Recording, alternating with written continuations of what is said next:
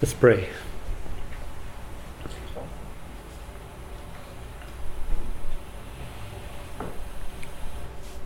Father, my heart is full of thanks for these friends who manage and lead Desiring God. What a gift they are to me, to the church. And I pray your blessing on them in this time together. Lord, there are hundreds of needs in this room that some we know about, most we don't. And they're so diverse. Emotions are so different right now. Longings are different, and pain is different, and happiness is different. And so I want miracles to happen out of my mouth. I pray for a gift of prophecy, as it were, so that I speak words that would be supernaturally penetrating and meet needs that I don't know anything about. I pray for the good of the ministry, that our hearts would be knit together here, that we would love what we're called to do and see it as really significant in your kingdom purposes. So come and guide my random thoughts, bring them together into a pattern that would be most helpful, building faith and honoring Christ and advancing the spread of a passion for your supremacy in all things, for the joy of all peoples through Jesus Christ. I ask this in Jesus' name. Amen. This talk was triggered yesterday in the gathering with the BCS STEM guys because of Ryan's question about poetry. He asked me about you kind of like poetry and you think poetry's important, and he said I don't have a poetic bone in my body. What should I do? And does it matter? And I totally did not expect that question, and so I've just been thinking about it ever since then. Like, does this matter? I mean, should I even bother? Is this so peripheral to anything? So I'm going to talk about that. And I woke up this morning feeling guilty about that. Like, I wake up feeling guilty every morning, but it's always different. And I thought, okay, Lord, is my worry about this a word from you? And the reason, I mean, it's very simple to explain why I was feeling guilty about it. It seems like it's not the cross. Okay? I resolved to know nothing among you except Jesus Christ and Him crucified. You're going to talk about poetry? So you feel why my heart would say, really? I mean, is that close enough to the center to help long term? And as I processed, it really does relate, Lord. And so I hope you feel that before we're done. So that's where it came from, and some of the struggles. Desiring God. All right, there we are. God, the second word in our name, is the ultimate reality of the universe, and He has contours to His character and His being. He is one thing and not another thing. Everything you say about Him might not be the case. It's possible to say false things about God and true things about God. He has edges. He's not that. He is this. And we have a vision. It's summed up in the Desiring God affirmation of faith. And so knowing really matters to us. Thinking rightly about God really matters. G-O-D is a reality. And so thinking matters. That's one word. And desiring is all about what's going on inside here, inside our hearts, our souls, our minds. We care here massively about how our hearts respond to G-O-D, this reality. Thinking about Him matters to us. His contours matter. Drawing a portrait of Him so He's recognizable to people rather than being mush. It's like whatever you want. I mean, if you like it, matters to us. But over here, This ministry, with all of its resources and all of its efforts, is built on the assumption that God is most glorified in us when we are most satisfied. So emotions really matter. And that's why poetry and language and the things you say and do that awaken emotion matter. So there's the connection with our name.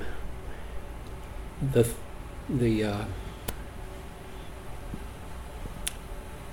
aim of the ministry is we exist to spread a passion. How do passions happen? Do they just get manipulated? How do you create one? Where do they come from? Some things you read and they leave you passionless. Other things you read and you're vibrating at the end. I can hardly stand it. This is so powerful and so helpful. And what's the difference?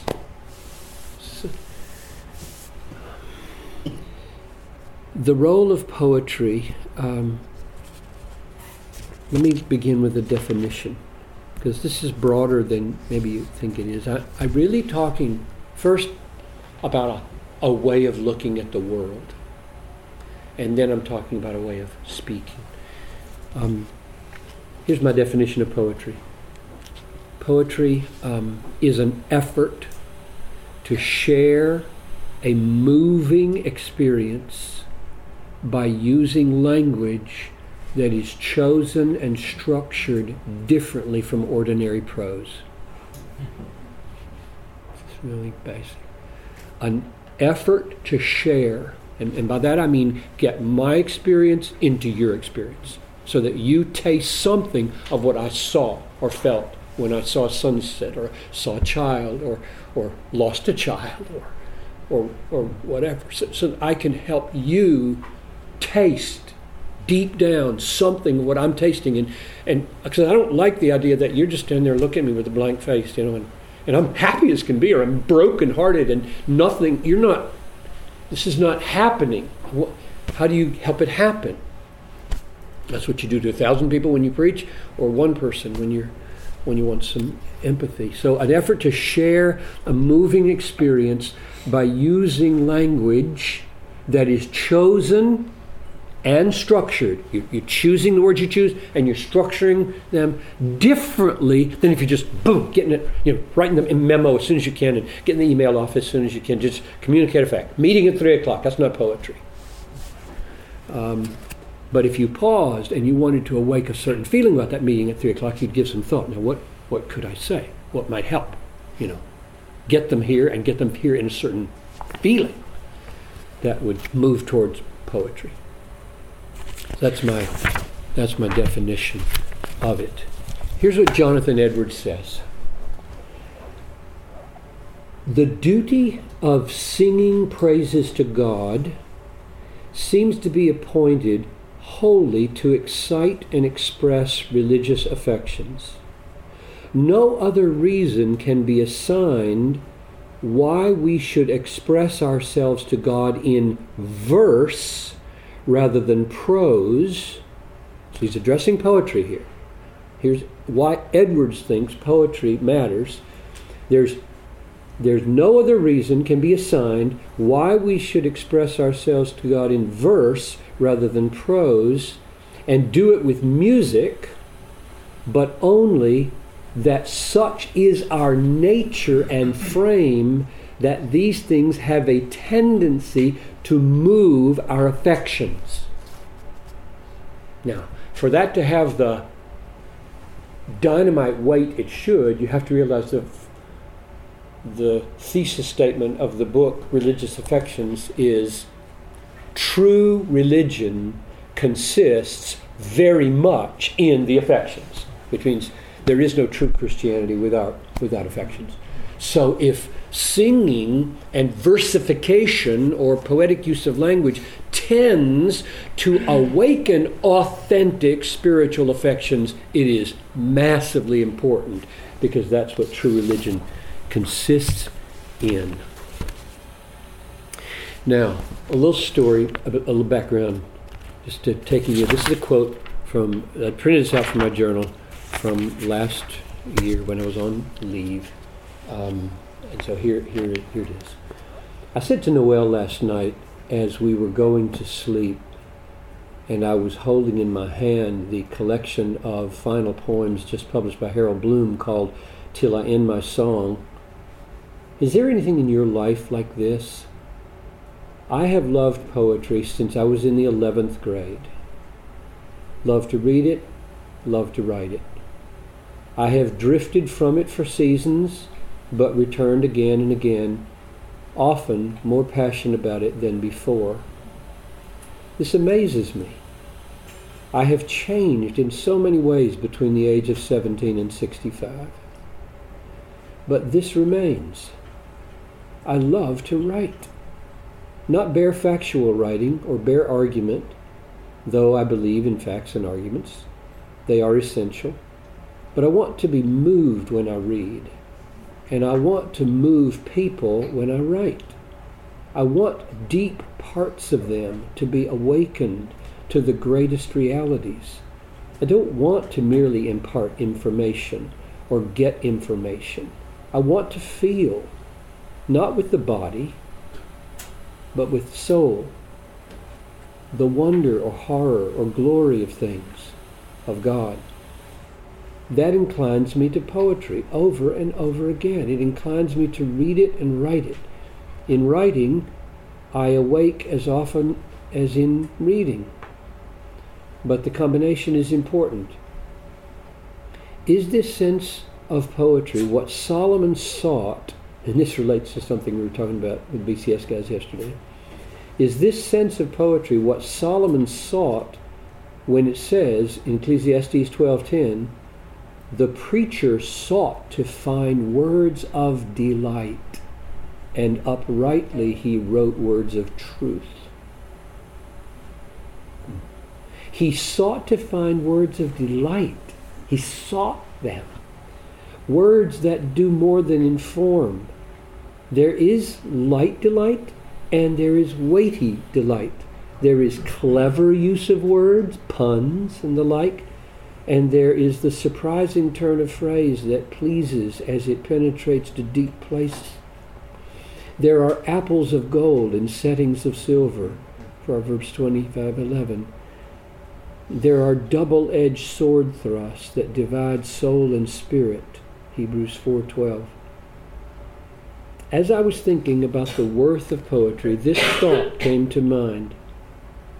Poetry is not the answer, but it is a greater part of the answer than 95% of what we do with our time. I put that in bold. Poetry is not the answer. In other words, I don't think this talk right now is the remedy for the world, like Japan or it's not the remedy for the world. It's just a greater part of the remedy than 95% of what we do.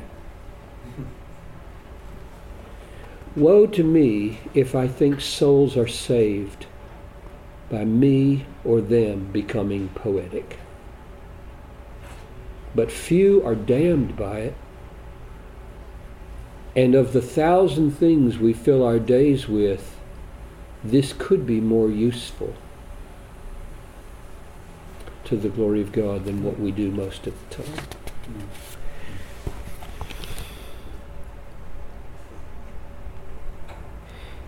Let me talk about the Bible for a minute, because I want to know whether I'm just going off with my personal bent or whether this has some biblical warrant. Realms of Gold by Leland Ryken, the classics in Christian perspective, and it's got a chapter on poetry and the Christian life. And in it, he says, at least a third of the Bible is written in poetic form. Its prevalence shows that God wants people to understand and enjoy it. That seems right to me. Very strange that the God of the universe should inspire 1/3 of his holy book in poetic form. I'm looking at it right here. This Proverbs, you see the way it's written there because of all this structure. When you write in parallels, you have to give thought to what you're saying. First half, second half, they have to have some kind of balance. They have to either repeat or add or alter. You have to think about it. Lamentations. Let me get the facts right now. I mentioned it yesterday. The book of Lamentations is the most structured book in the Bible. And it's the emotionally most explosive book in the Bible because it is written as a lament over the destruction of Jerusalem, and the horrors that are happening in Jerusalem are beyond description, beyond poetic description. So if you're a man who loves Jerusalem and you see her, say one of the towns that just lost 10,000 people, just like that, and you're there kneeling over and you're looking for your child and you see a little hand coming out from under a concrete slab. You've been looking at these pictures? I mean, there's the little hand. Now what do? You don't write a poem that day. You just fall down and just weep and weep and weep. And then you think of how many thousands are under this rubble, and you weep, and that goes on for days. And then, under God's inspiration, you want to record this. This is Lamentations. You want to record Jerusalem destroyed. What do? Let me get it right now. Chapter 1, there are 5 chapters in Lamentations. Chapter 1, chapter 2, and chapter 4 have 22 stanzas each. Each stanza begins with a different letter of the Hebrew alphabet. Chapter 3 is even more structured. It's the center of the book. There are 5 chapters, 3 is at the center. In it, great is thy faithfulness. Mm-hmm. The song we love to sing. Great is thy faithfulness. Your mercies are new every morning. And these women are boiling their children and eating them because they're starving. Great is thy faithfulness. How do you structure that chapter? It's 22 stanzas. Not only does each stanza begin with a different letter of the Hebrew alphabet, but each of the 3 lines in each stanza begins with that same letter. It's the most tightly structured chapter in the Bible. And then chapter 5 at the end, 22 lines, but not 22 letters. Nothing is accidental in this book. It is like saying, I have emotions here. They are the biggest, deepest, strongest, most horrible, most wonderful emotions I've ever known in my life. I must record this, and I will hem myself in as tightly as I can to do it. Isn't that strange? And I said to the guys yesterday, a river runs deeper when there are banks. A gorge that pushes in on a fjord. You've seen some of these Norway pictures, and you say that mountain is coming down from about 3,000 feet up to the edge of this water, and judging by the angle, I think it's going another 10,000 feet down. This is deep water, and that's because they're banks and they're not moving. If the water's going to get through here, it's going to go deeper, not wider. And that's the way emotions are, it seems like, when it comes to the best poetry. Is that I'm going to force you pain, I'm going to force you joy into this mold. It is so counterintuitive to contemporary 21st century spontaneity. We think if you're going to be authentic and deep in your emotion, authentic in your emotions, you must be spontaneous. Don't read me a prayer. Just let it come from your heart. Top of your head, bottom of your heart.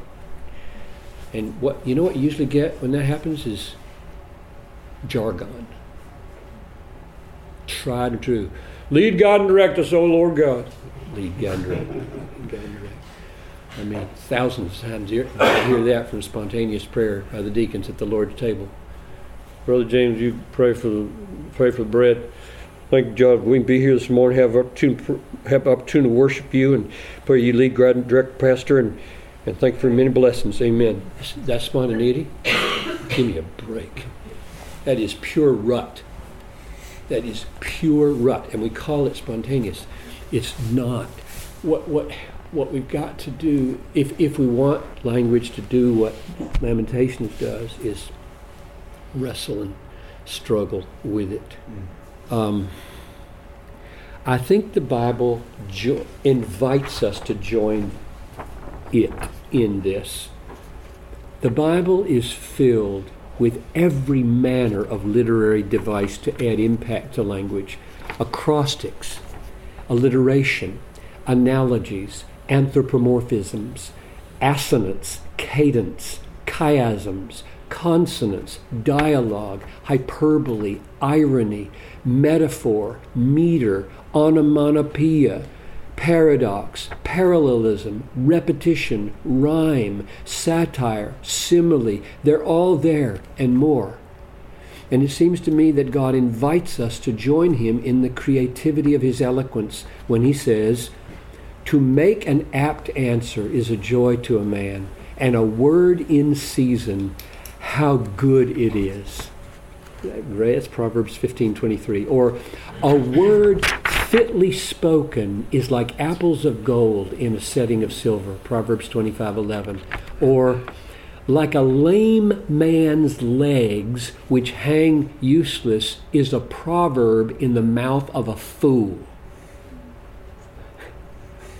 You got to know what you're talking about. Or if you use a proverb and it doesn't make any sense, it's just like legs that don't work. Whatever you do in word or deed, do everything in the name of the Lord Jesus, giving thanks to God the Father. In other words, give thought to the aptness and seasonableness and fitness and timing and appropriateness of your words. And here I just feel immediately the clawings of warnings at the back of my mind, lest I turn DG into people who sound artificial. We all have become little artists, and we're all going to outdo one another in cleverness. Yeah, This is so. Don't go there. This is either natural, or it's artifice, and we don't want artifice. So if you listen to a preacher and you're constantly conscious, clever statement, clever turn of phrase, something's amiss. Just something's weird. And so that's a warning that I don't want us to go there. Okay.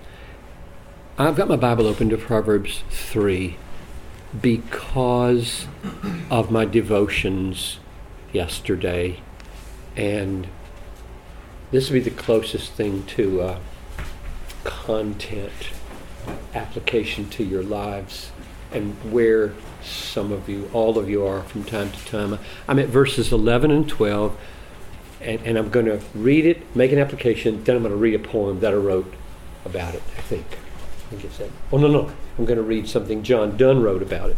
I get mixed up. Okay, my son, this is verse 11 of Proverbs 3. My son, do not despise the Lord's discipline. So God disciplines us as his children. So hear the word son, hear the word God, hear the word discipline, and he doesn't want us to react angrily. I don't like people who commend anger toward God. I don't like that. It's a bad idea. We may get angry with God, but we should repent after we're done. And God can handle it, that's true. But don't despise the discipline of the Lord, or be weary of his reproof.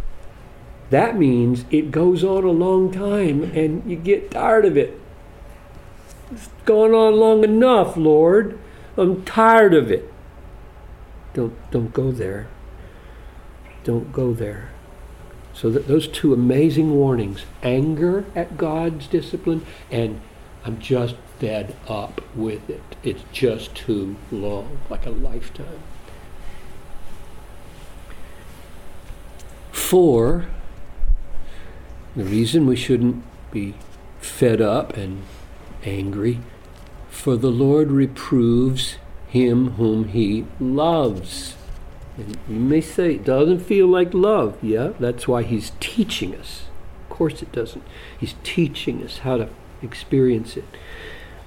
He loves us. He loves us. Now, so far, not new to me, and not especially fresh to me.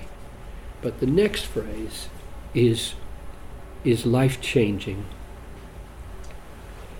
if it hits you deep enough. As a father, the Son in whom he delights.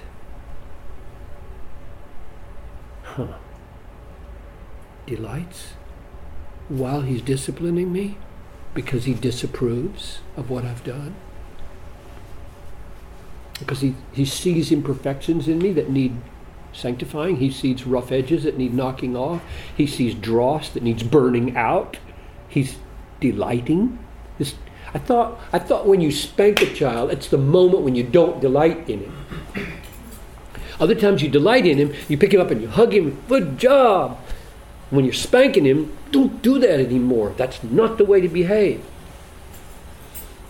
What is this then? The Lord reproves him whom he loves, as a father the Son in whom he delights. So here's the application. Some of you are more wired than others, and please take heed if you are, and all of us are wired like this sometimes. If you saw God while he's disciplining you, you would see him as, his hands would be like this. And we've all got a sense of this. Culturally, this communicates. That's the picture. Or we see him like this. The 14-year-old. Like, which means, how many thousands of times are you going to do that? The eyes roll. Now, this and this communicate what I would call contempt. The word contempt means to your teenager or your 5-year-old, you disgust me. I'm sick of you. Now, that's not what I sense in the word delight here. God is not pleased with my pride, my selfishness, whatever it is in me that needs to be burned away, my fear, my greed, my covetousness, my lust, whatever he sees in me, he disapproves of it, and he's going to use whatever it takes to burn it out of me. But we must somehow see him with a different kind of countenance than the rolling of the eyes and the you disgust me, because he's a father who delights in us. So I've been really trying to own that. It's one thing to say that. It's another thing to get up in the morning when you're prone to always feel guilty in the morning, like the Father must be displeased because whatever, you know. You don't have to have any reason at all. Just bad feelings in your brain or head or heart or stomach or wherever.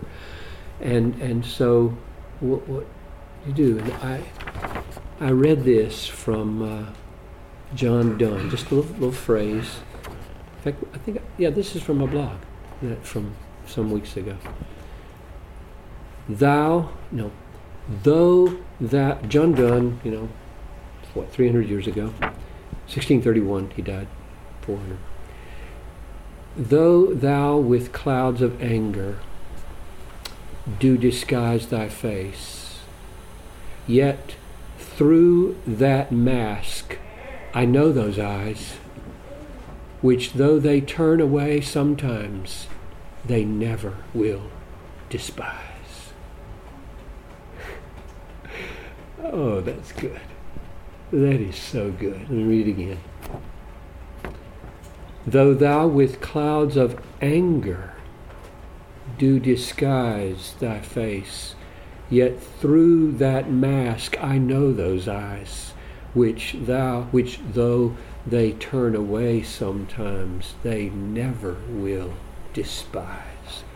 And that came so close to what I was feeling, that the effect of those 4 lines of poetry had a big whop.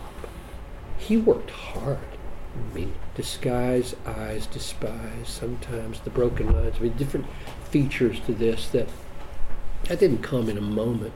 And the fact that he would give effort to finding a way to say that tells me he's wrestled with some of what I wrestled with. He must have. He wouldn't have written it like that. He has a God who's angry at him and not despising him. Angry and not despising. That is what I'm saying. Spanking and not contemptuous. Hands are not on the hip, eyes are not rolling, and yet something like, son, don't do that anymore. I love you. I'm not going to let you do that. Get a real feel of the tone of voice that says, my son, I love you. I delight in you. You're on the way to becoming me, like me. And I didn't. I should have said to Ryan yesterday, here are a couple of books. He said, I don't have a poetic bone in my body, what do I do? This is the volume of a collected volume of Christian poetry for the last 1,000 years. And so it's called A Sacrifice of Praise. Maybe out of print, I don't know. But put it on your bedside table and just take a taste every night for a minute, 2 minutes. That's what I do. So that's one resource, A Sacrifice of Praise. And then the Poet Laureate of America 5 years ago was Ted Kooser. He's an old Kooser of a guy. I love this picture. He just looks like he doesn't have any teeth.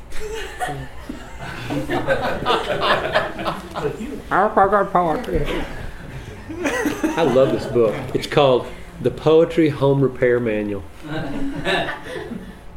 It's just about poetry. And I just loved it. I could already put it down. So, another resource. And this got a chapter in it on poetry. But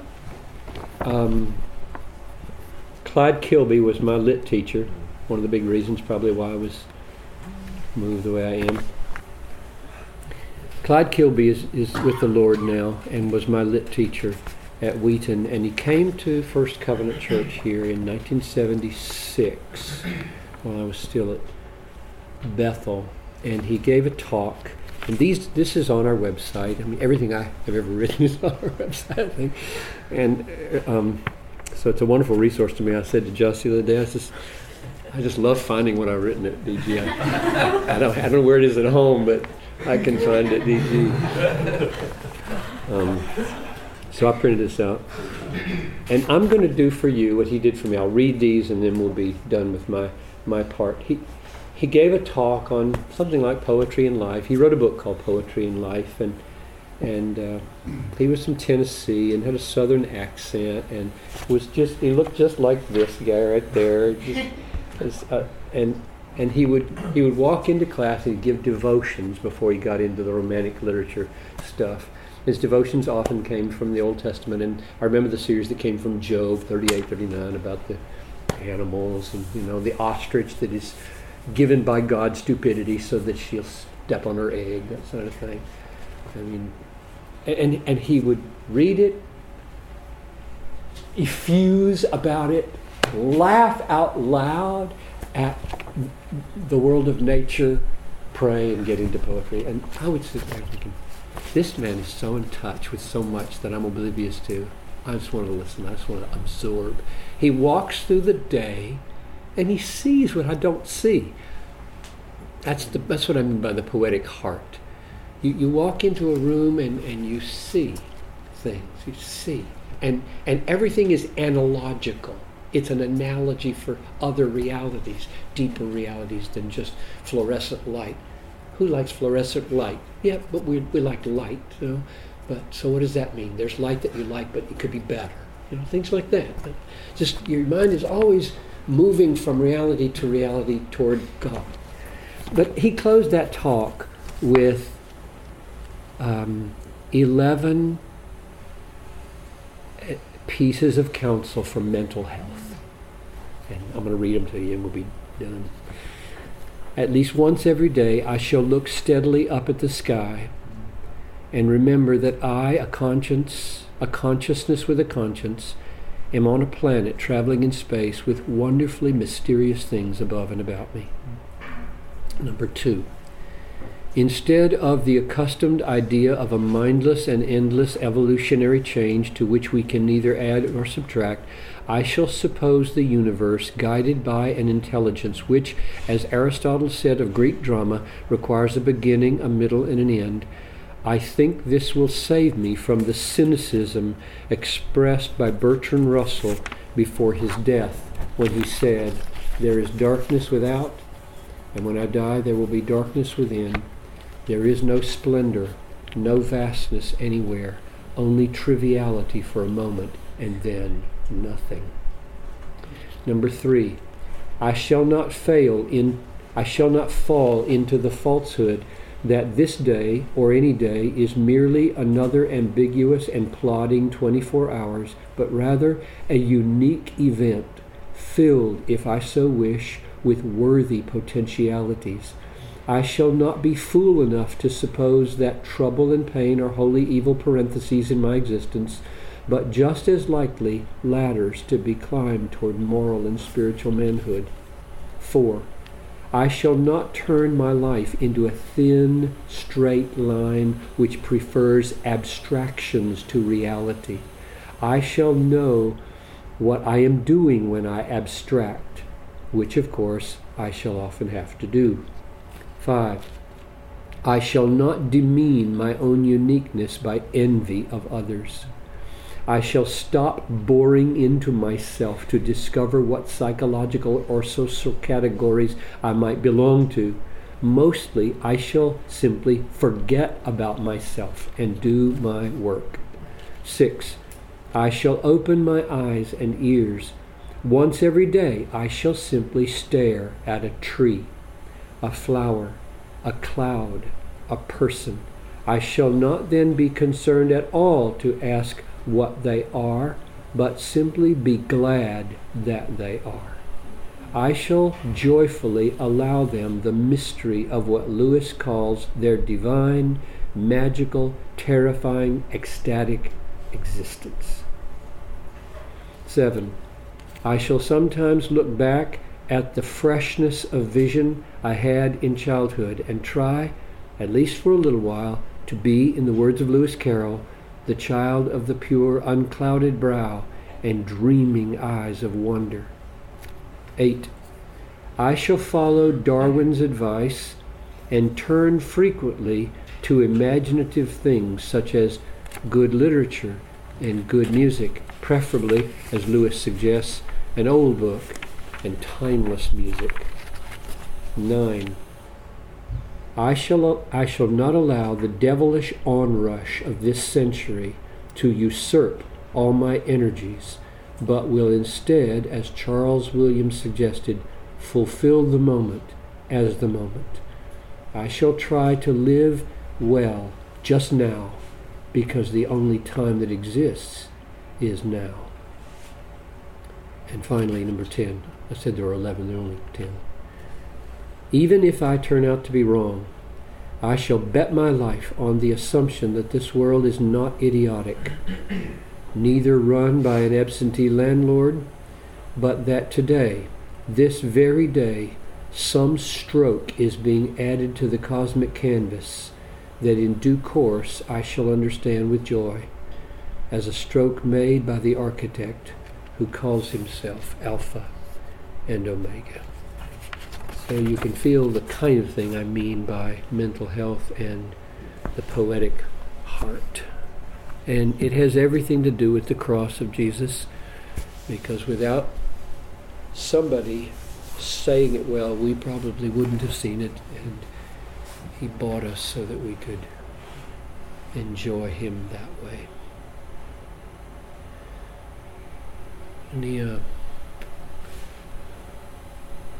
brief questions or comments before we pray? This is not a pressure to be a poet. This is a pressure to have a poetic eye and heart. Very few people are called to craft words that way. I mean, if you try, your wife will like it, but maybe nobody else, which is worth it, maybe. I think families should do that sort of thing for each other. I wrote a poem for my boys every birthday. I wrote a poem for Noel every Mother's Day, every Valentine's Day, every Christmas, every... maybe those were the only ones. Birthday, Valentine's Day, Mother's Day. Anniversary. What? Anniversary. Absolutely. So, I feel like everything you're saying can be broadened under the term art and creativity. Yep. When you were reading the John Donne poem, I was looking at that picture. Mm-hmm. Because my poetic language is visual. Mm-hmm. As a photographer. Look right here, look at what Makoto's done. Yep. So there's different languages to do everything that you just said. Right. And I mean, I was just amazed listening to that poem that you read and looking at that picture. Mm-hmm. That was where the feeling and the expression and you as words. With me, it's more visual. Yeah. And so there's different languages, and then the whole thing came up because Ryan asked you. I don't have a poetic bone in my life. He's probably got some kind of artistic expression. I should have said that. Everybody does. I should have said that. And it may be different, but Right. I think it's there. Yeah, I do too. I think it's there in everybody. I think it's the image of God. Yeah. The Mind of the Maker by Dorothy Sayers. Have you ever heard of the book? The Mind of the Maker. Make photographs, make art, make poems, make dinner. A beautiful salad. I mean, some women can't make ugly salads.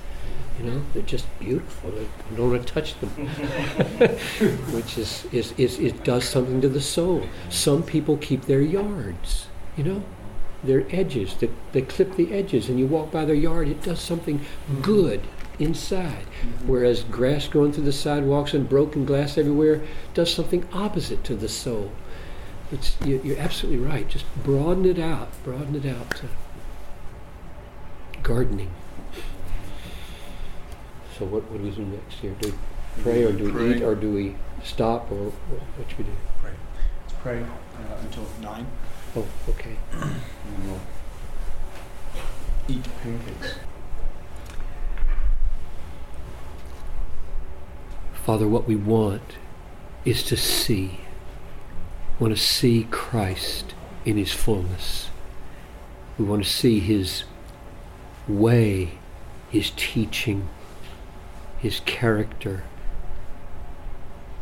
in his fullness. We want to see it, and we want to savor it with all that we are. And so open our hearts to see the contours of Christ and to love him and be moved by him, to be stunned at his greatness and humbled at his holiness and made hopeful by his compassion and made authentic by his hatred of hypocrisy and 1,000 other things that he is. Open our eyes to see him and his glory.